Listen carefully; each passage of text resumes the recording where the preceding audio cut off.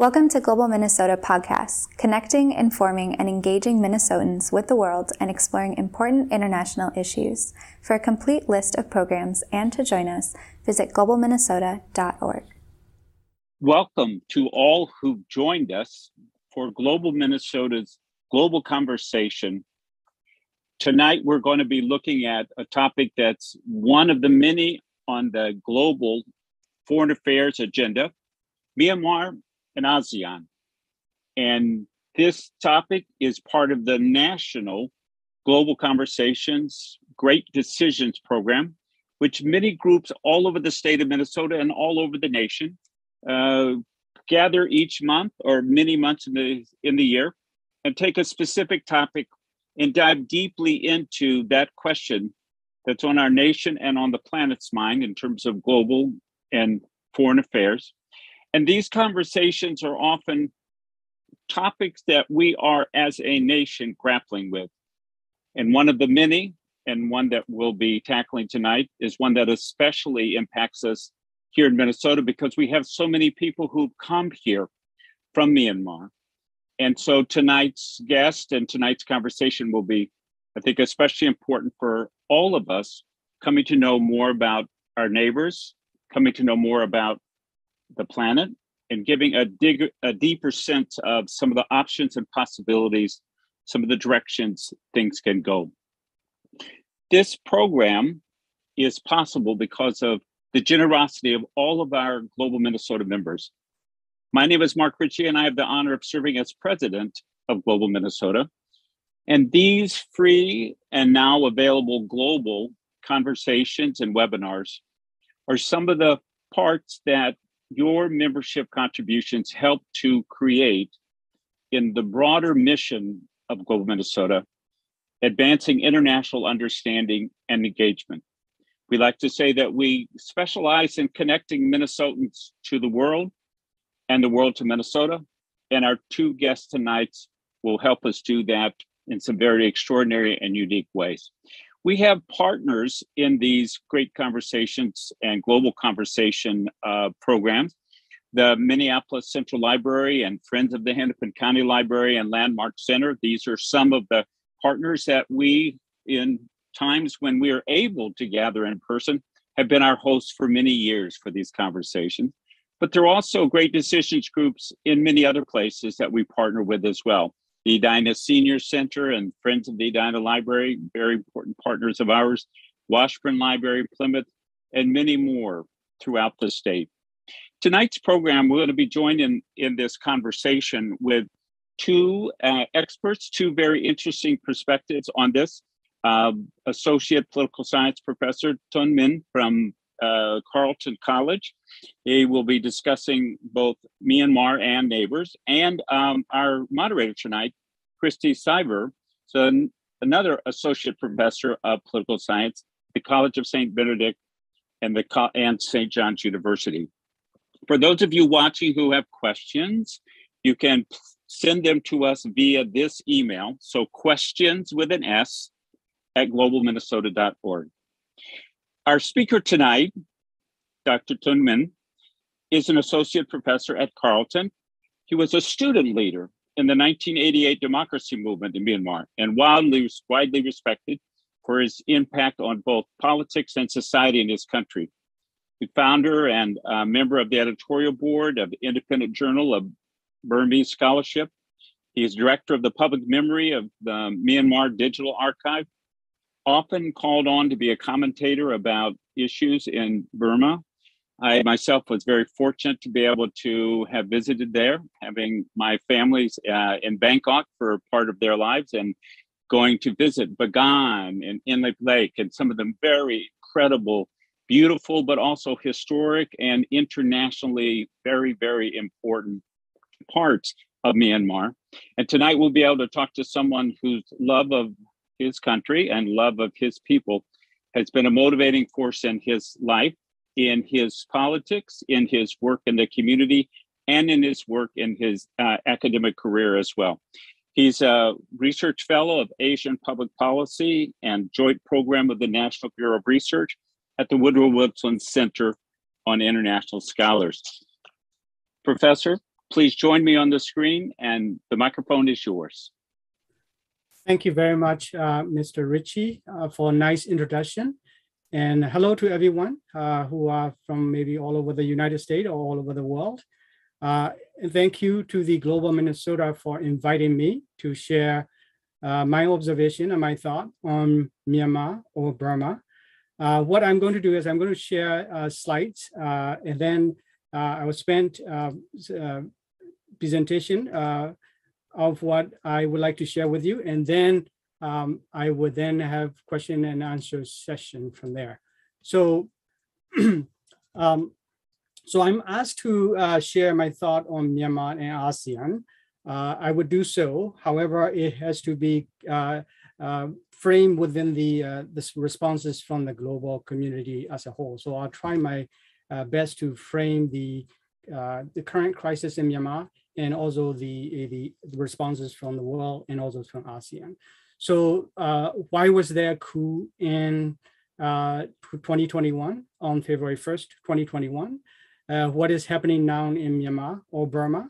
And then what are the responses from ASEAN and the world? And then I would love to hear your question at the end as we discuss the crisis in Myanmar. So with that, if you are familiar with Myanmar, you would know that Myanmar or Burma had a nominal transition to democracy.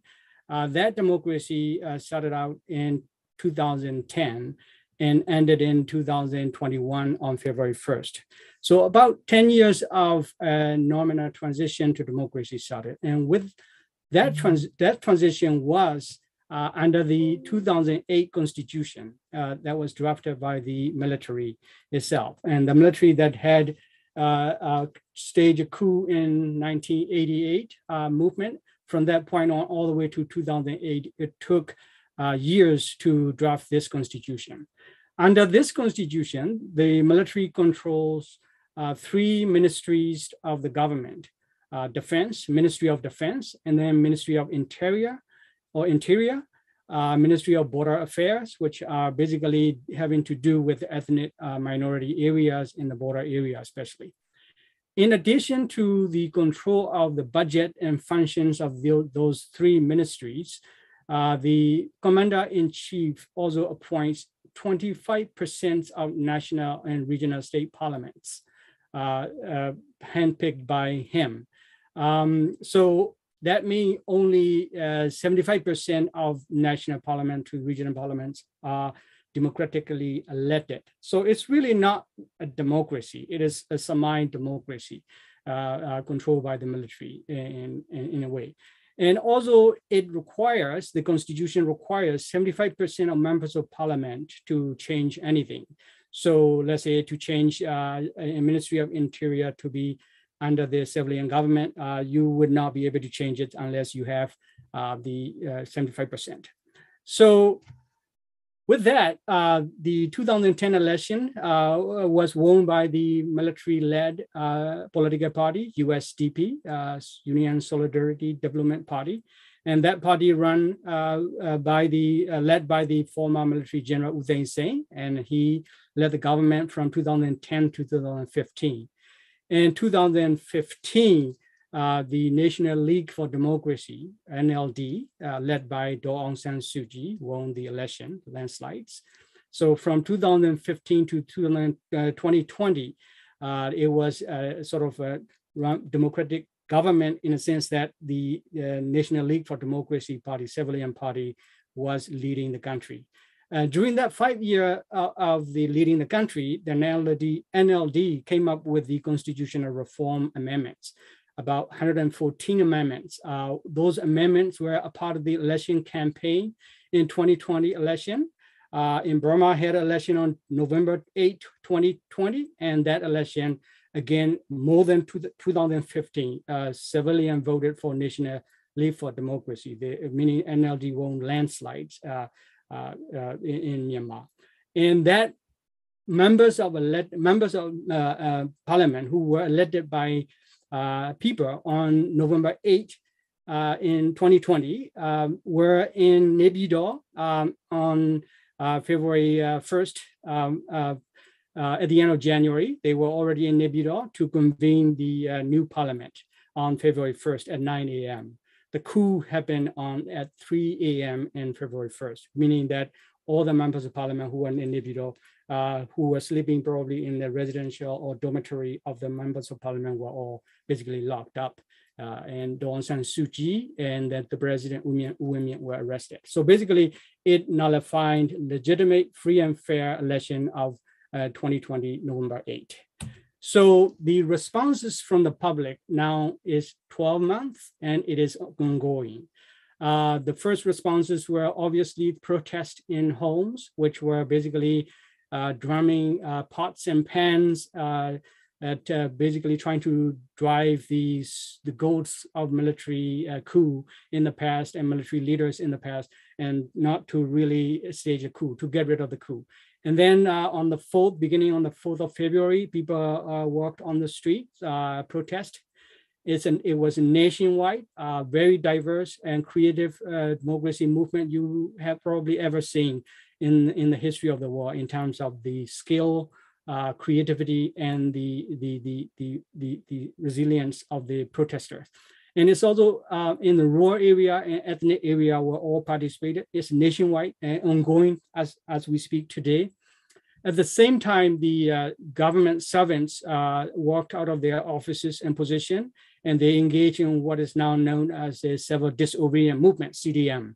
And CDM is basically trying to deny the function of military council to complete the coup. And the coup is not complete yet. It is still attempted coup in Myanmar because of the CDM movement, which is civilians, workers, and servants are denying the functions of the government of another military council.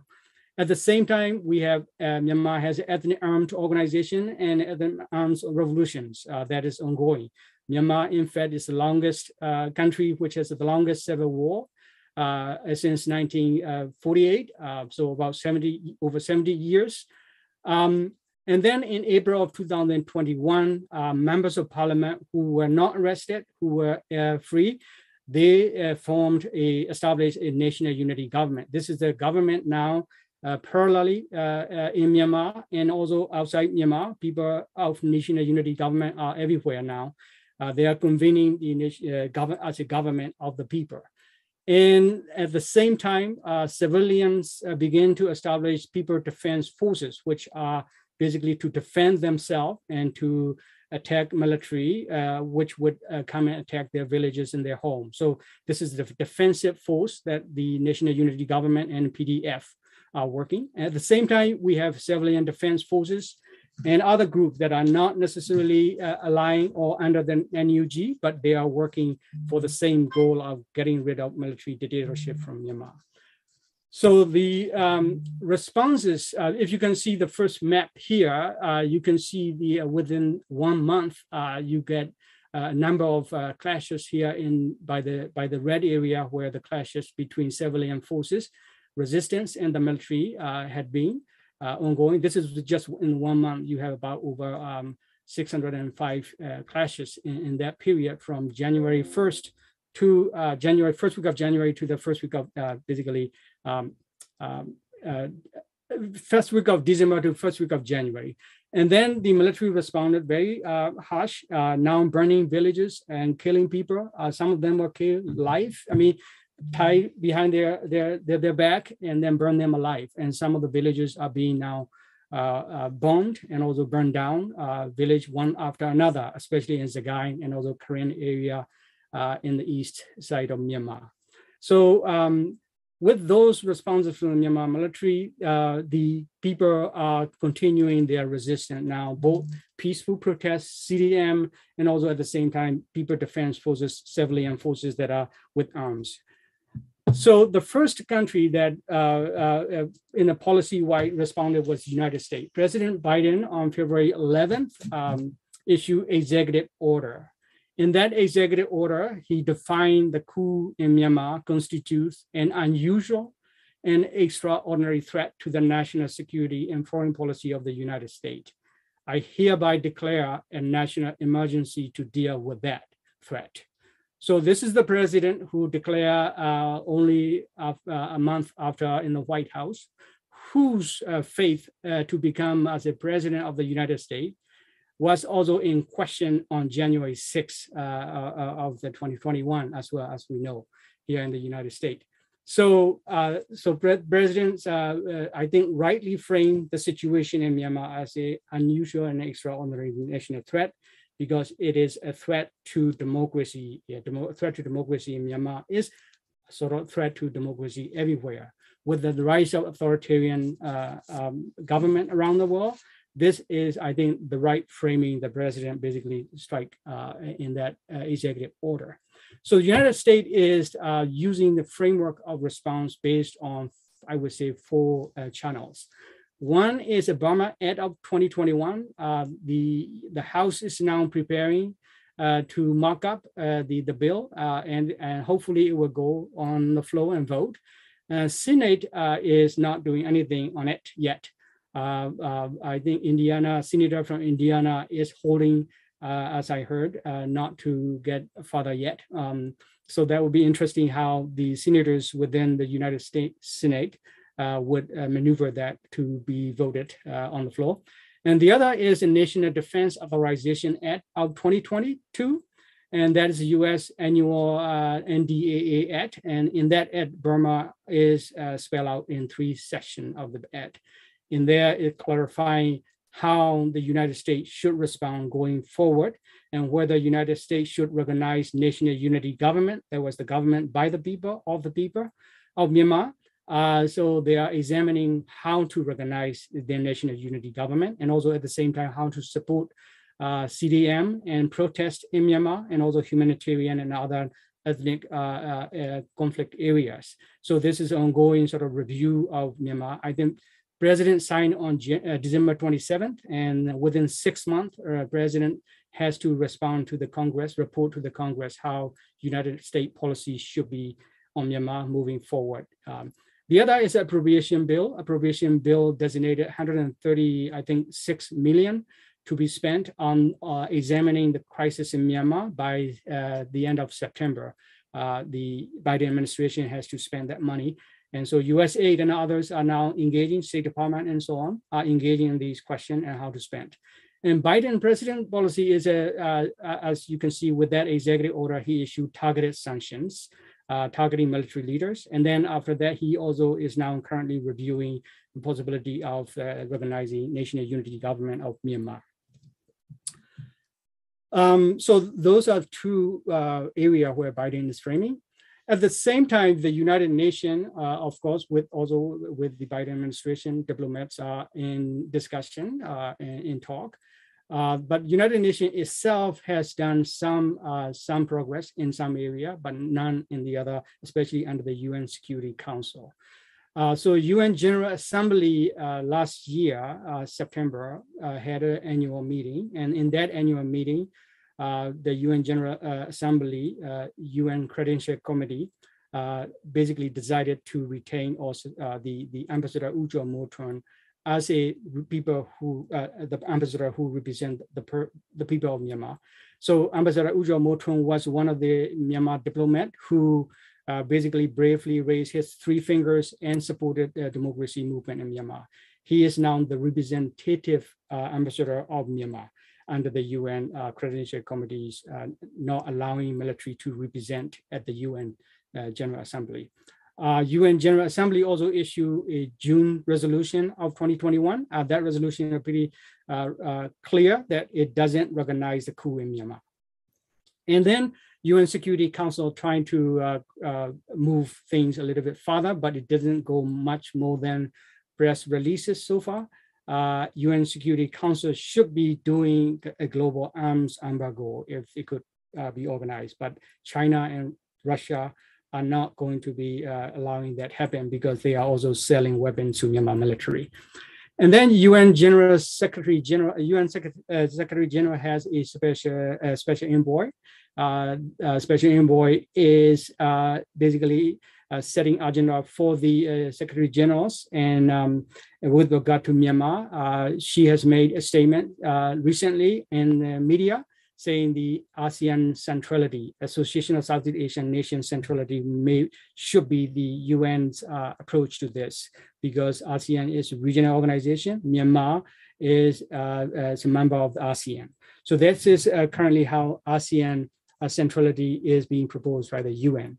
So with ASEAN, Association of Southeast Asian Nations, the way in which ASEAN responded to Myanmar crisis was by meeting of high-level meeting on April 24th, 2021. With that, it issued 5-point consensus. At that meeting, military leader Min Aung Hlaing was there, and he tacitly agreed with the 5-point. But the ASEAN's approach is mainly dictated by the influence of China in Singapore, because Singapore is the largest foreign investor in Myanmar, and then followed by China in Hong Kong and Thailand, and so on.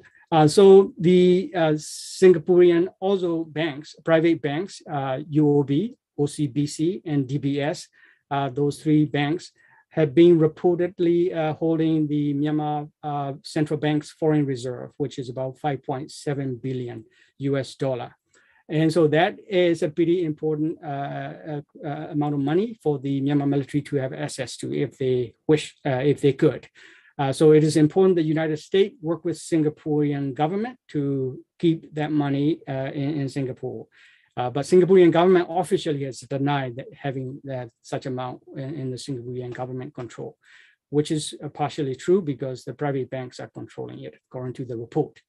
And then Cambodia recently became a chair for this year. And so Cambodia attempted to break through, but it went nowhere. So ASEAN centrality was then further proposed by UN Secretary General's office diplomat, and also China is also behind ASEAN centrality. So to look at ASEAN, what does that mean? What that means in terms of ASEAN centrality is we need to look at that 5-point consensus words by words as they are written. But before these 5 points, in their statement, there are 9 paragraphs. In those 9 paragraphs, there were no mention of 2020 November 8 election and legitimacy of that election, and also the outcome of that election is not mentioned, and also the military council in Myanmar that nullified the election wasn't also described or discussed or mentioned in that statement. So basically what ASEAN is standing here is with the agreement of, I guess, China and Singapore, and also tacitly with Myanmar military, they issued this 5 statement. And this statement, the first one is basically said there shall be immediate cessation of violence in Myanmar, and all parties shall exercise utmost restraint. In fact, this is very misleading because the violence was done by the military against the people. People were peacefully protesting, and military was the one who started shooting with sniper head, especially to the head of young women. So that was how the violence started. And then in addition to that, currently going on with bombing with the Air Force and burning of the villages, burning the peoples alive and so on. These are happening all over Myanmar in the east and west side of Myanmar currently as we speak. And military is responsible for the violence. So ASEAN, this point number 1 is already misleading. Point number 2 is that constructive dialogues among all parties concerned shall commence to seek a peaceful solution in the interest of the people.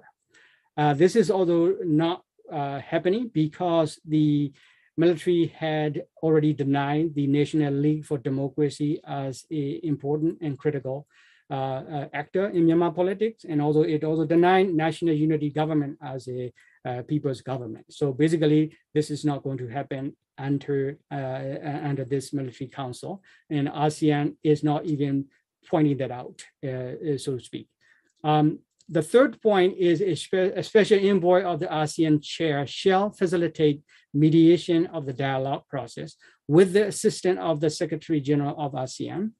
ASEAN started with Brunei, was a chair before Cambodia, and special envoy was appointed, but it went nowhere. They were not able to meet with leaders of National League for Democracy, or they never have so far tried to meet with the leaders of National Unity Government either.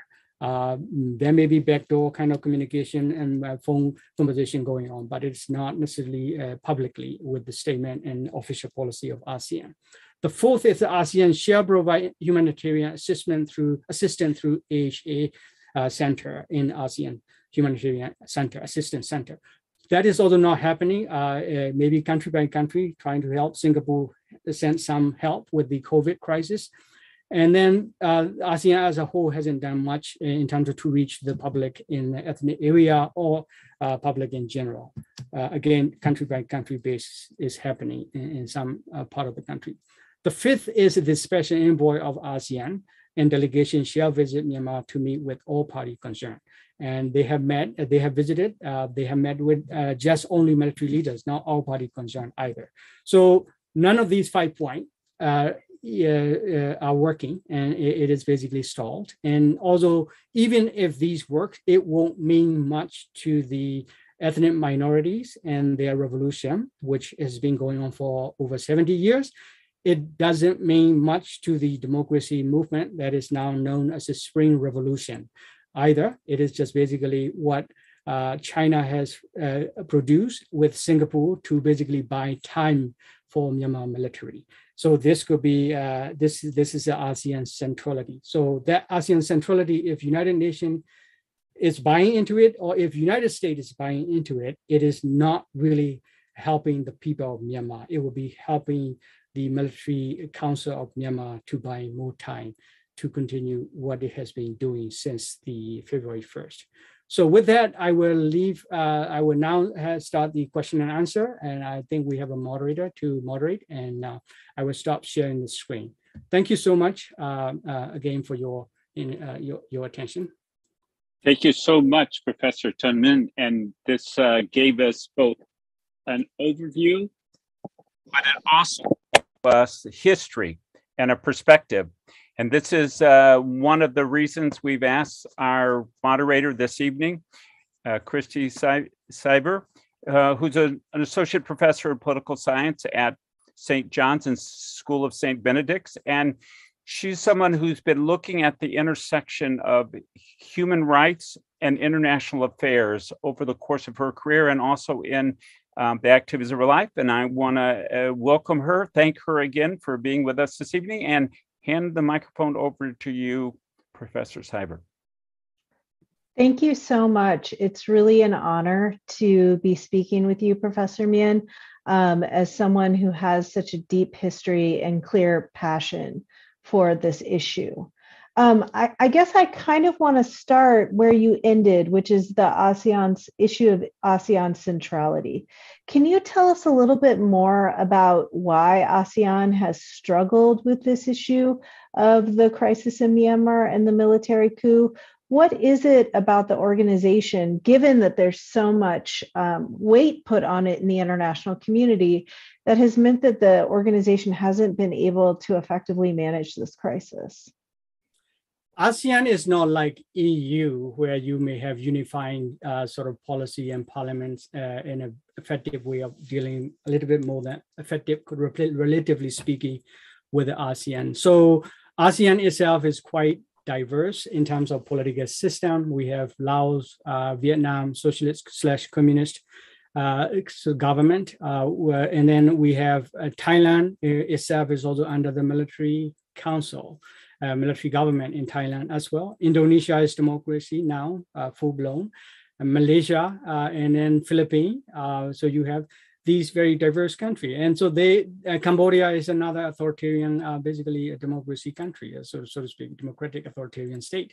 So if you look at the diversity of these political regimes in ASEAN, and also the level of economic developments also is very different, meaning that go all the way to healthcare, education, all of that. And ASEAN as a whole is struggling with that, and they are working towards somewhat ASEAN identity and ASEAN unity, and ASEAN's basically centrality is just one of the themes that they're trying to drum up. And so crisis in Myanmar, maybe they thought it is an opportunity to present ASEAN as a whole and then represent the ASEAN and then create a unifying policy. But unifying policy is not going to happen in ASEAN. And that's centrality is basically just a word. It's not going to happen either because Myanmar population, people are not going to accept it. National unity government is not going to easily accept what ASEAN centrality, especially with these 5 points that is laid out by it. So I think not only struggle within the ASEAN 10 members, but also the Myanmar public is not going to allow to happen, to let it happen, ASEAN centrality to take over. So that is the reason both the domestic situation in Myanmar and international context within ASEAN are probably going to forbid ASEAN centrality to take place. So in your discussion of ASEAN, you also mentioned the role of China. Can you tell us a little bit more about the role that China is playing, especially because it seems as though China is sending out mixed messages. On one hand, it wants to see a return to the civilian government. On the other hand, it doesn't appear that it's putting much pressure on the military to actually make that shift back to the civilian government. Yeah. So China, when we say China, we have to break China down into different pieces because China's tend to operate in that way than a unifying sort of Chinese policy in some cases. Break it down is important. Second is the Chinese history with Myanmar. It's very important. So I will start with the first one, which is the breaking down China. Chinese investment in Myanmar during the 10 years from 2010 to 2020 is at the top, with Singapore being at the top. So basically, investment from Singapore, Hong Kong, China are basically the same. Some of the Chinese companies are registered in Hong Kong. Some of them are registered in Singapore to skirt some of the international sanctions and so on. So overall, within 10 years, China, the total investment from Hong Kong, Singapore, and China has about 60.17% of total foreign investment in Myanmar. The China control. And in terms of billions of dollars, we're talking about 55.7 billion US dollar worth of money.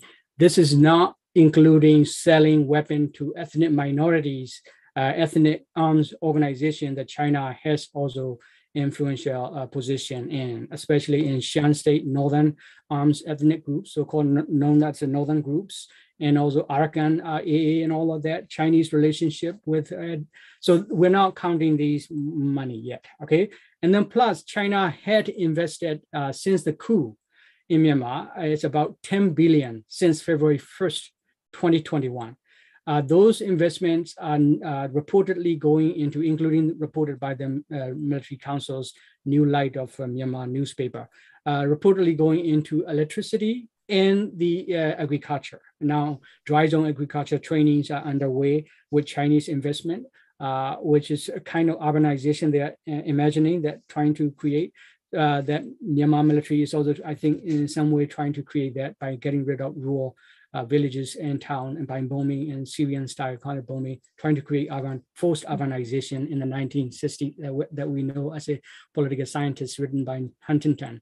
Anyway, so this type of strategy is taking place, and so China is behind it. And because of that over 55 billion plus about in terms of projects, we're talking about 1,200 economic projects in Myanmar they control. And because of this investment or asset that you have, and although China is very comfortable and familiar working with council like Military Council, so they know that their asset need to be protected, and therefore they would rather work with the Military Council to do so. Daw San Suu Kyi government started reviewing contracts and so on. It was trying to minimize Chinese investment in a slow and steady manner. And that was also 2020 election campaign promises and theme that National League for Democracy was running. In fact, that was the reason why President Xi went to Myanmar in 2020. And then later on, he sent his foreign minister all the way to 3 weeks before the coup, he was in Myanmar. Basically, China had to have green light to Myanmar military to do this, what they did. Do you think, so the European Union recently announced new sanctions that take aim at the oil and gas, the state oil and gas company. Will this move the needle at all in terms of generating pressure more than the sanctions that are already put on the military government? It would do some, but not necessarily sufficient enough to really help democracy movement to move toward or condition the military leader to quit what they're doing, right? It won't be that much. As I said, China, and then another country that is critical here is Russia. Russia, we are reading in the news with Ukraine. Russia was invited by ASEAN to conduct the first time ever in the ASEAN water Navy exercise, military exercise, invited by ASEAN in December, first week of December 2021. Russia participated with ASEAN Navy, and they had both virtual and on the water exercise as well. And so what that means to some extent is the ASEAN is also signaling to the country that are a freer democratic country that you better work with us, you better come to us as well, because if you don't, we have China and Russia next door to us, and they are also already spending money, and also militarily, they are also helping already. I think this may be the reason why the National the Defense Authorization Act, the U.S.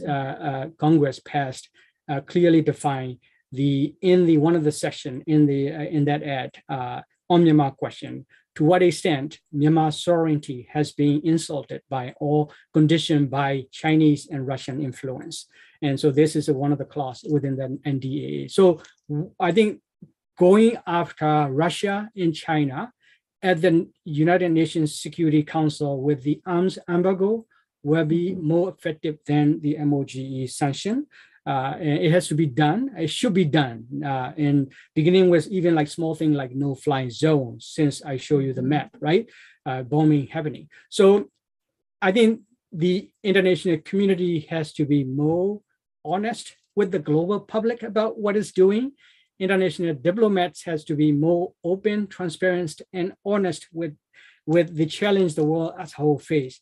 They cannot be using traditional diplomatic language and pretend that we are deeply concerned. We are concerned. They can't just do it, because the rise of authoritarian system and leaders is a threat to freedom of all agencies and individuals around the world and democracy around the world. So this is a serious one. And I'm saying here, connecting the dot here, China and Russia alliance is moving forward. So sanctions are not going to be sufficient.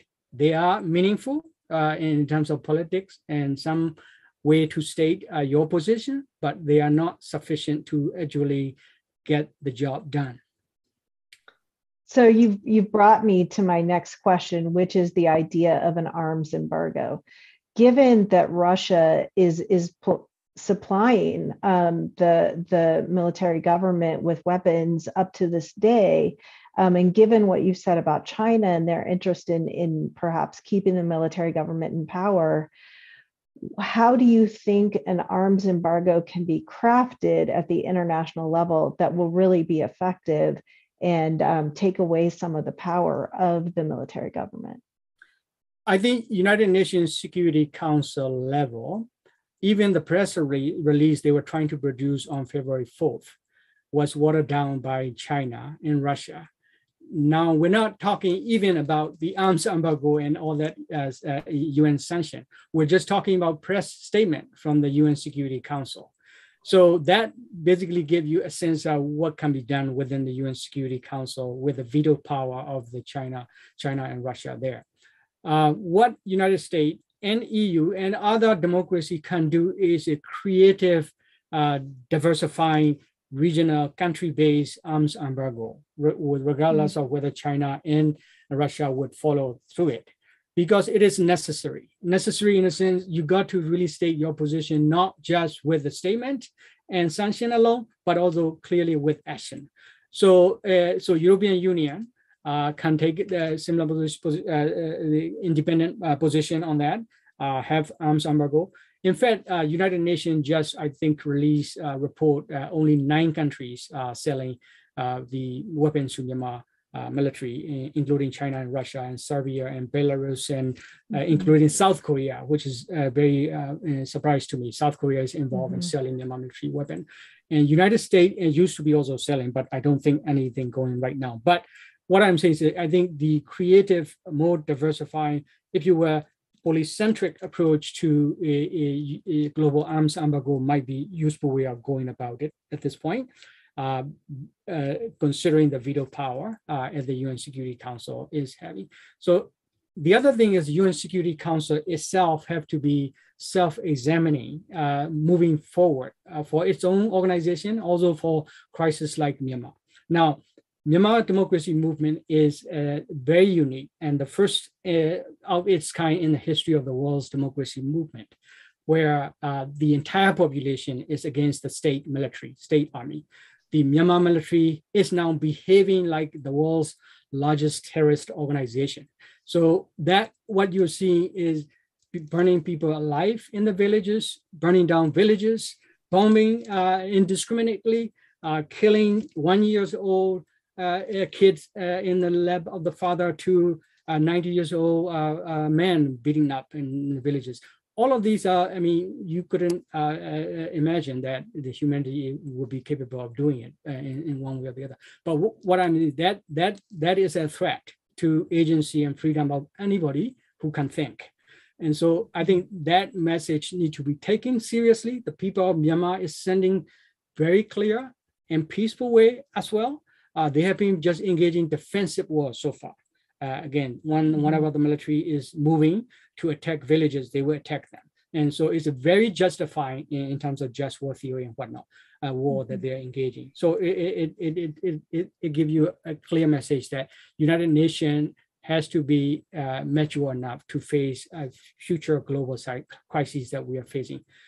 So that's my observation and analysis of UN Security Council's task that at hand. It need a new way of thinking about doing arms embargo on a crisis like Myanmar.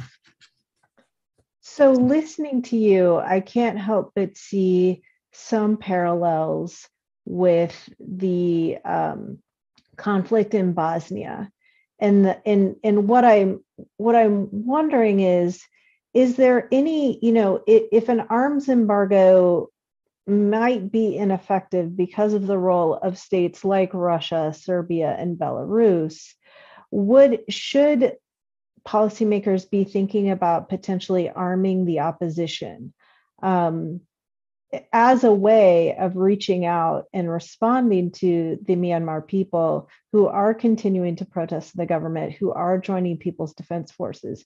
Should that be on the table to actually arm the opposition?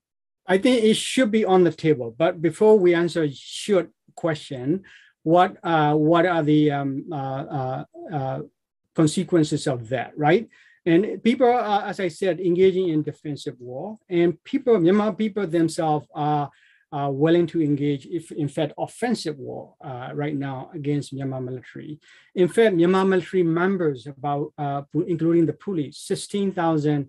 As of last week, the number from inside the military and also inside the CDM soldiers, Civil Disobedience Movement participants, soldiers and police are saying about 16,000 now.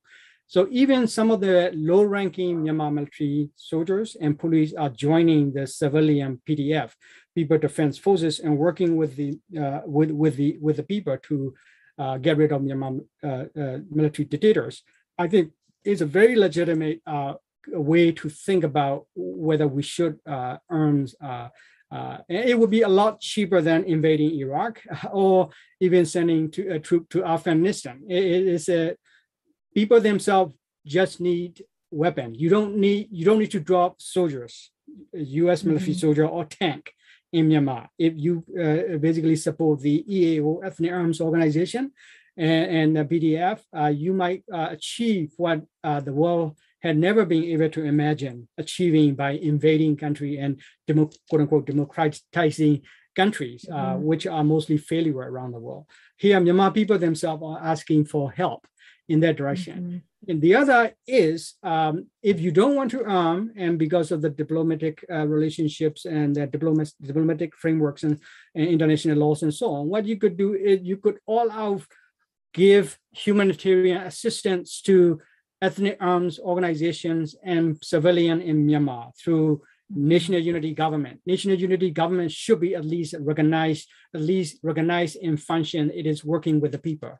If you don't want to recognize legally, if you do so, what you would do then the resources that they have internally.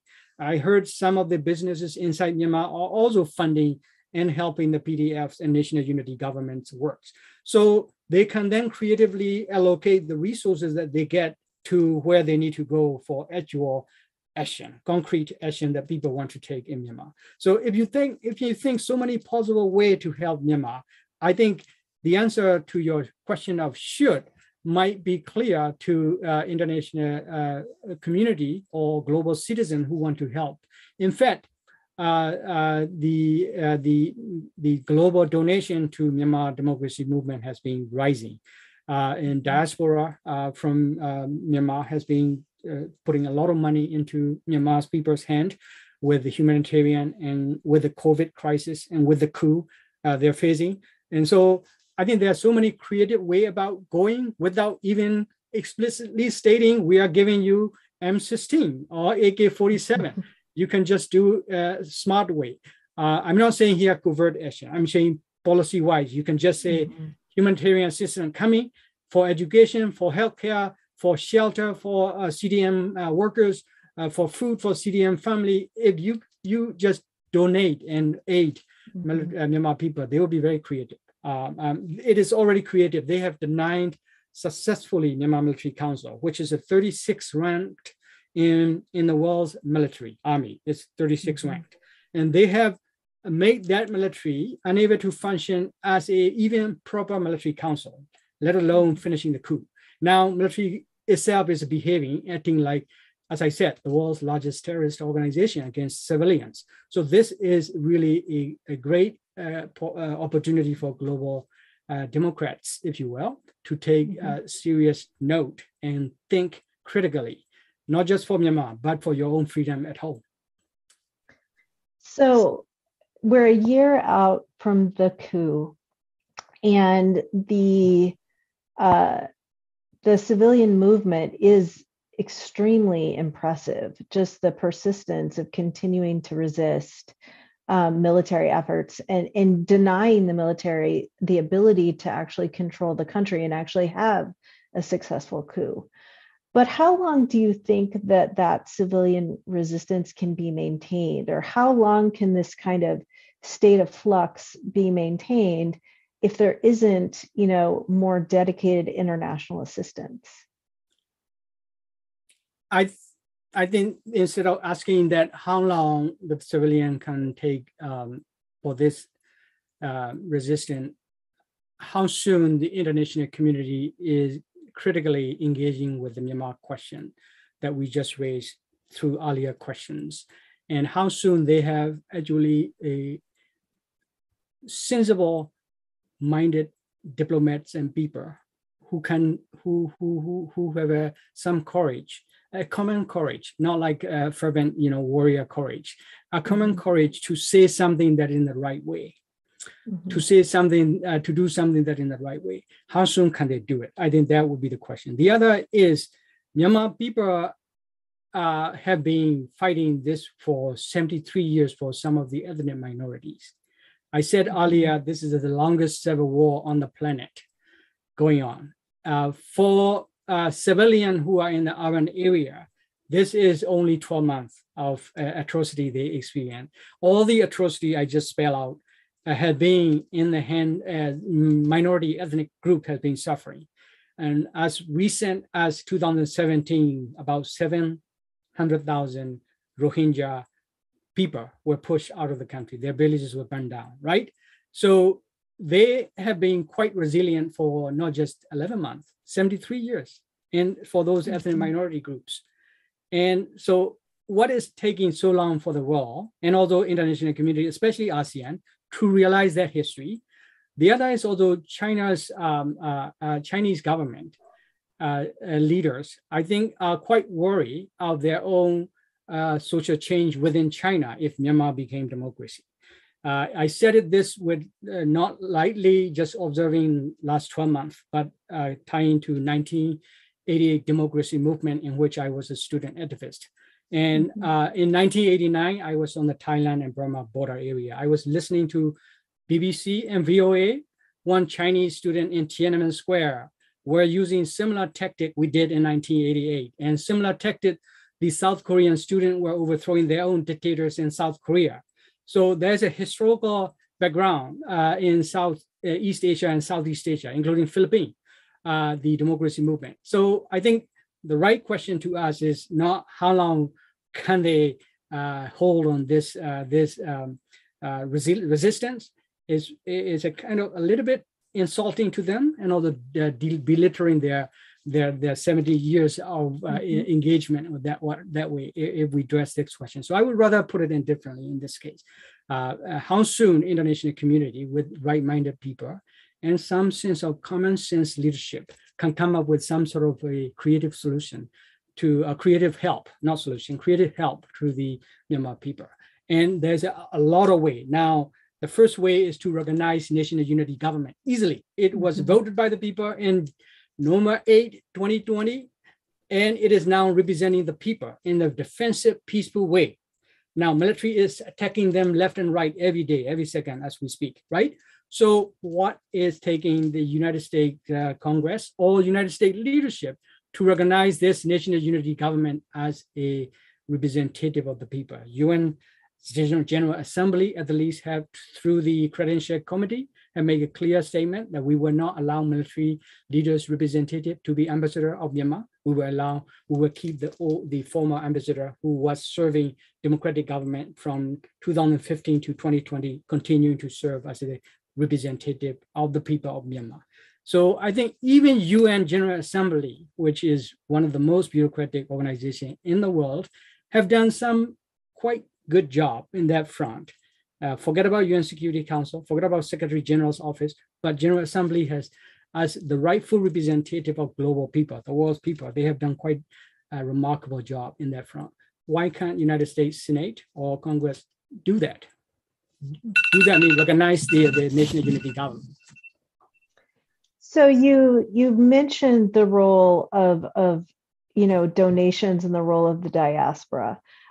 Speaking to our Minnesota community that might be listening tonight, that probably knows someone who's come to the state from Myanmar, or has a community organization that they are aware of, what can we as Minnesotans do to kind of honor the efforts of the civilians who are resisting the military government and support them? There are so many organizations. If you Google to help Myanmar democracy movement, you will find so many organizations. And I can tell you about the organization I and a few colleagues who are scholars of Southeast Asia co-founded, the Mutual Aid Myanmar. So if you type in mutualaidmyanmar.org, one word, you will find the organization. We have raised now about $750,000 US to support CDM families for their shelter, food, and their kids' nutrition. And we are distributing locally on the ground with the local people in Myanmar. And this is one of the many organizations that are helping Myanmar people, including ethnic controls area. And so far we have been able to help about 15,000 CDM families with the donation from about 65 countries, individual donors, some of which are also businesses, multinational corporations are also having a matching donation with their employees' donation. So these global donors are helping. And Minnesotans can do similarly. You have the Korean Organization of Minnesota, and then other Korean organization within St. Paul, Minnesota. and although other the US-based NGOs that are working with, like Urban Roots in the Twin Cities, you can also help them to reach to different area of the country in Myanmar. So that's a small way. And the other is to call your senator, your congressman to pick up the Burma Bill 2021 that is now being mocked up at the House, and Senate is now sitting on it, not doing anything. And although at the same time, call them up and tell them to read carefully the National Defense Authorization Act, Section 1651 and others. There are 3 sections on Myanmar. Let them, you can read it and maybe search with it, find Burma word, and then you'll find the section. You supply those to your senators and congressmen and ask them to take action. And those are kind of things you can do small here in Minnesota as well. Thank you. Thank you so much. And it really has been a pleasure chatting with you tonight. Thank you both for bringing us this big picture and then some of the intricacies. And of course, there's so much nuance. And tonight, I just appreciated so much how you've given us some ideas of ways that people can make a difference, but also really help to lift a fog in a way of for some disinformation, but just some misinformation. So we look forward to continuing this conversation. I want to alert everyone watching for some webinars coming up.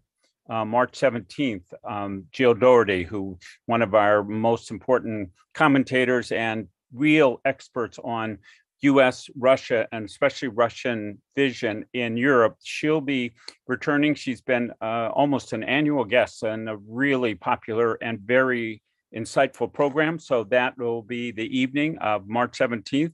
April 7th is our all-day World Health Day Symposium, focusing on accelerating health equity by design. Lots of international speakers and local, looking at what are people doing to address the injustices and disparities that we find in our healthcare system, especially as they've been exposed by the COVID pandemic.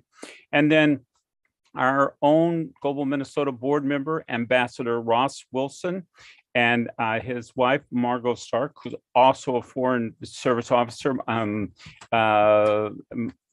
This evening of April 13th, they will be giving us the opportunity, or the first opportunity, to really hear about their experience in serving in our U.S. Embassy in Kabul in these last 2 years. And this experience, as you can imagine, is very special, very unique. Margot Squires, the Cultural Affairs Officer, was a Cultural Affairs Officer, and Ambassador Ross Wilson was the Charge d'Affaires, so the acting ambassador. So these are the kind of programs. You can find them on our website. Just go to globalminnesota.org, and there are many others as well. But tonight we had an opportunity to look more deeply into a region that's special because there's so many people in our own state from Myanmar, Burma. And we are blessed to have these neighbors who come from really around the world. But we know that there's also a great deal of connection and a great deal of concern. And so tonight we have a chance to know more about a part of the planet that's a long ways away, but a lot more about our neighbors who are right here with us. So with that, we want to thank everyone who tuned in tonight and invite you back. And again, if you're thinking about contributing in some way to Global Minnesota, please join us as a member. You can find information about that on the website. Your membership helps to keep these kind of programs available free of charge on a global basis, and there's lots of other benefits as well. So with that, good night, good evening, good morning, wherever you're watching us from, and to our 2 special guests tonight, thank you again. Good evening. Thank you.